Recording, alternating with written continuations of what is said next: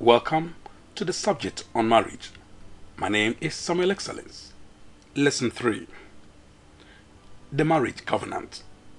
Theme Scripture Genesis chapter 2, the verse 25 from the King James Version.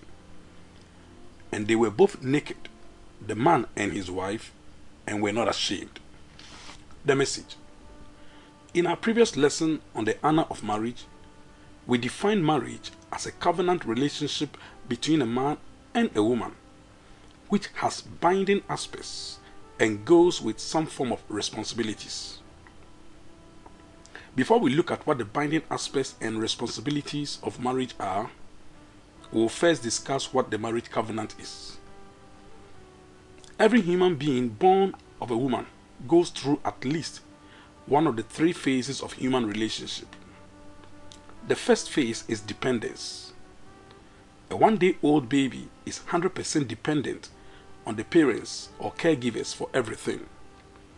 Even our Lord Jesus Christ at birth was 100% dependent on his parents for everything.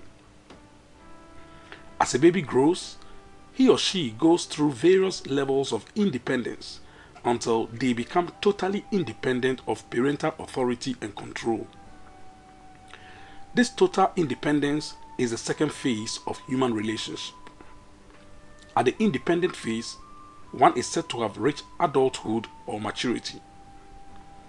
Maturity is a stage in life where one takes decisions and makes choices and is prepared to be 100% responsible for the consequences. The third and final phase of all human relationship is interdependence. This is the phase every marriage is expected to operate at.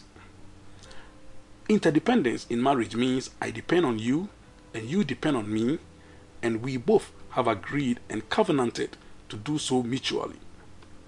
I dare say that some people are better off at the independent phase of human relationship because marriage is not a contract where you can just walk in and walk out at will.